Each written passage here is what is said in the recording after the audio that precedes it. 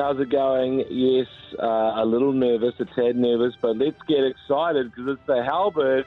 When I say Hal, you say Berg. Halbergs! Halbergs!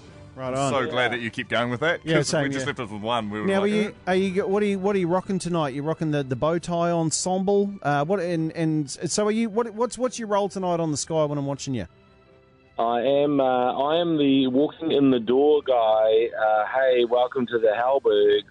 Then I throw to our people on the red carpet and say, "Oh, you look good, don't you? Wow!" But try not to be too creepy. And then say, "Look at all these amazing legends around us. There's what's to face and that guy, but also knowing exactly who they are." Yes. And then during the evening, I'll be on a table doing some interviews. Oh no, okay, right. So they've got you sort of moving around there in amongst all of the athletes. They don't trust me to be on stage. Don't be ridiculous. There is definitely no trust whatsoever. So no, I'm that guy. I'm always fascinated with athletes, as you know, James, because they are competitive people and they're competitive animals, right? So sometimes does it feel like the Halbergs, like it's all of the alpha animals from different sports that are all put in the same room at one time? And is there one athlete that you can remember who felt a little more alpha than everybody else?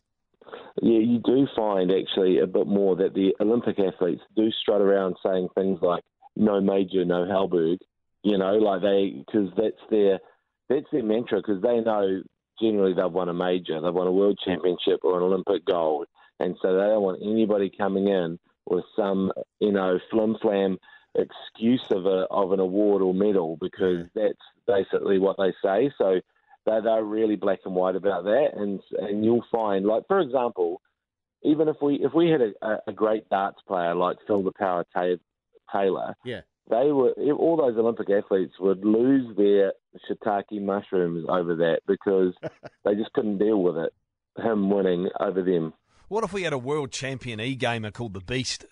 Yeah. Exactly same thing, mate. Exactly the same thing. It's pretty simple, though, the Halbergs, don't you find? I mean, there is a sort of a, you could do a graph or a spreadsheet where you go Olympic Games, World Champs, major tournament victory, that puts you right at the top. Then 2 golds beats 1, and then unbeaten helps but isn't essential, because there's the anomaly of the prestige win, your all whites not being terrible, or your netballers winning the world champs, which is a national pride. So the prestige or national pride win will quite often gazump that. So that's your graph. I like that. That is a good graph. That's a good way to go. So do you believe there are clear favourites in tonight? I mean, can you comment on that? You allowed to say? I mean, I guess you're supposed to be there. It'll be a bit awkward for you. Not. Yeah, I mean, it's quite tricky, but you can, I think, by looking at the voting panel, it's pretty white and middle class. That gives you a few pointers there, I think.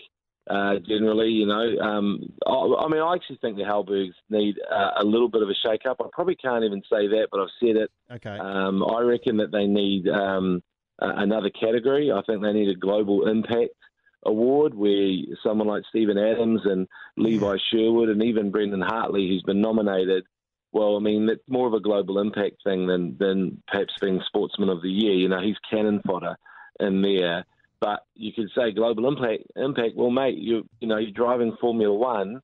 That's your global impact. Or Stephen Adams, you're being talked about on ESPN on primetime in America, 3 nights a week. That's huge. Or Levi Sherwood, your video has been watched 100 million times, then you're huge, mate, Yeah.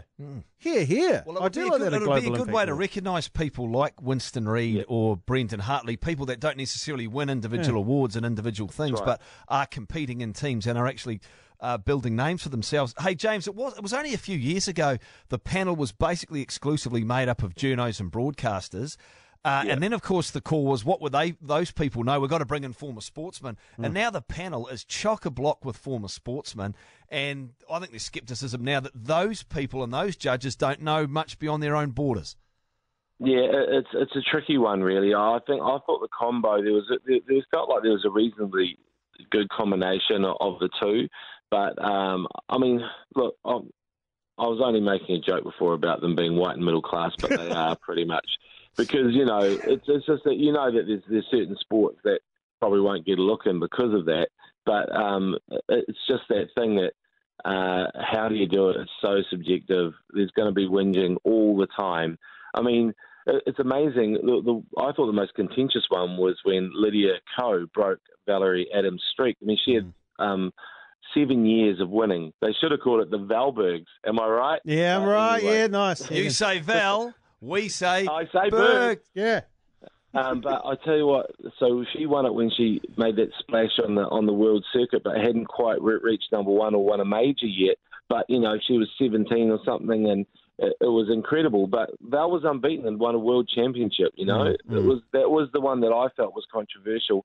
All the other ones you can just go, well, you know what, that's just somebody's preference.